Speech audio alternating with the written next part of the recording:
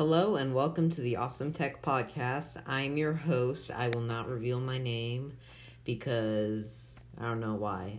So I just got the IM stick for my iPhone 11. If you don't know what that is, it's a phone stand for the iPhone that you can just place anywhere. And I think it's mostly good, but not all good. In fact, I have one horrible thing about it. So the good is that the IM stick comes with rubber legs and a magnet to let the phone stand. My problem is the stickers. They permanently stick to the tile walls, and I found out the hard way. But you can easily take off the sticker on regular walls. I do think this is worth it, and you can use it without the stickers. What I tried to get off, it was steaming up, and I tried taking it off with my bare hands. It's metal, so the stand would stick to it. And I tried my keys, and I tried butter knife, real knife, didn't work. So do not stick it to tile walls, okay? But I mean, I do think it's still working. You can use it without the stickers. Now, for the really special stuff in this episode, Xbox Series X versus PS5. Let's start with the specs of the Xbox Series X. Xbox Series X has a custom 1TB SSD inside, which is a good amount of storage for game consoles. Quick Resume is one of the other advantages over the PS5. I love Quick Resume, so the way I think it is right now is that you turn off the Xbox, and when you turn it back on, and then you leave right where you left off. Or it's a completely new feature only in the Xbox Series X, and I just said something stupid.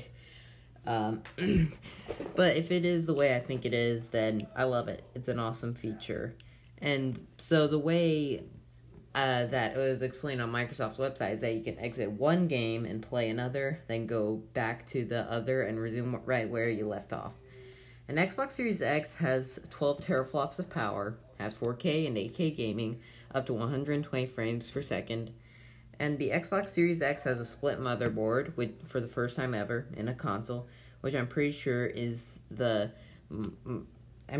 just why most of the specs exist. For the first time ever, I think I'm a bit of a novice. If you don't know what it means, Google it. I learned it from Mortal Kombat. So anyways, I'm a bit of a novice when it comes to specs. It has expandable storage. No idea how much storage it goes up to yet. Don't worry, Xbox users, you can still play your Xbox One games on Series X and your old Xbox 360 games and original Xbox games. This is where it beats PlayStation.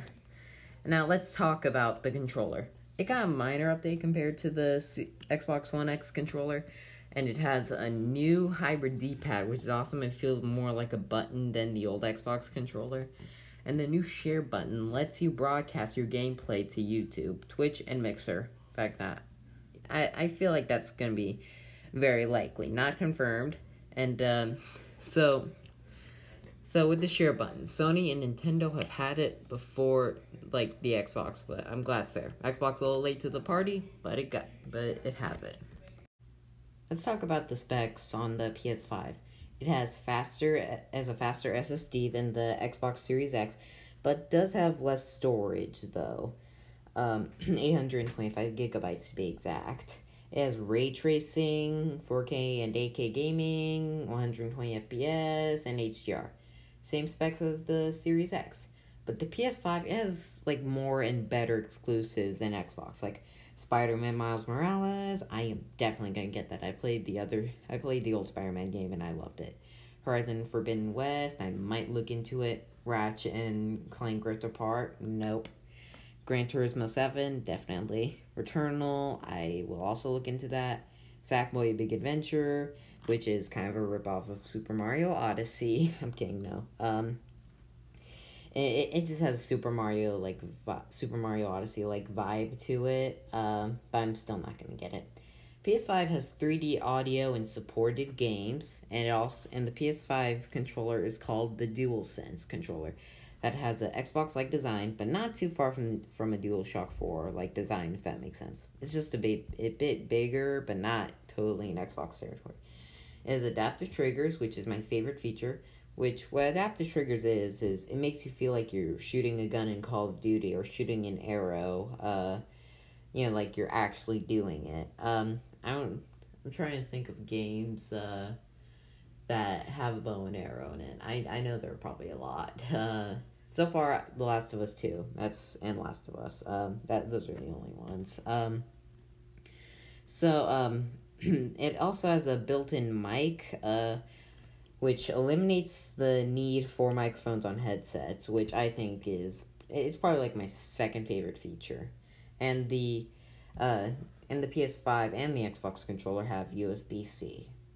And the PS5 has more accessories than the Xbox. I don't think the Xbox Series X announced any new accessories. So, let me explain. So, it has a DualSense charging station that can charge up to 2 controllers, and the Pulse 3D headset, which is PlayStation's very own headset that has USB-C charging and noise cancellation with good mics. I think it hasn't been released. And Sony also released a remote for movies and TV, but they're still keeping the focus on games. Xbox One. Okay, and HD camera for live streams. So, let's see who has won. So, the controller, PS5, because it looks better. I'd say a pretty big upgrade. Speed, it's the PS5.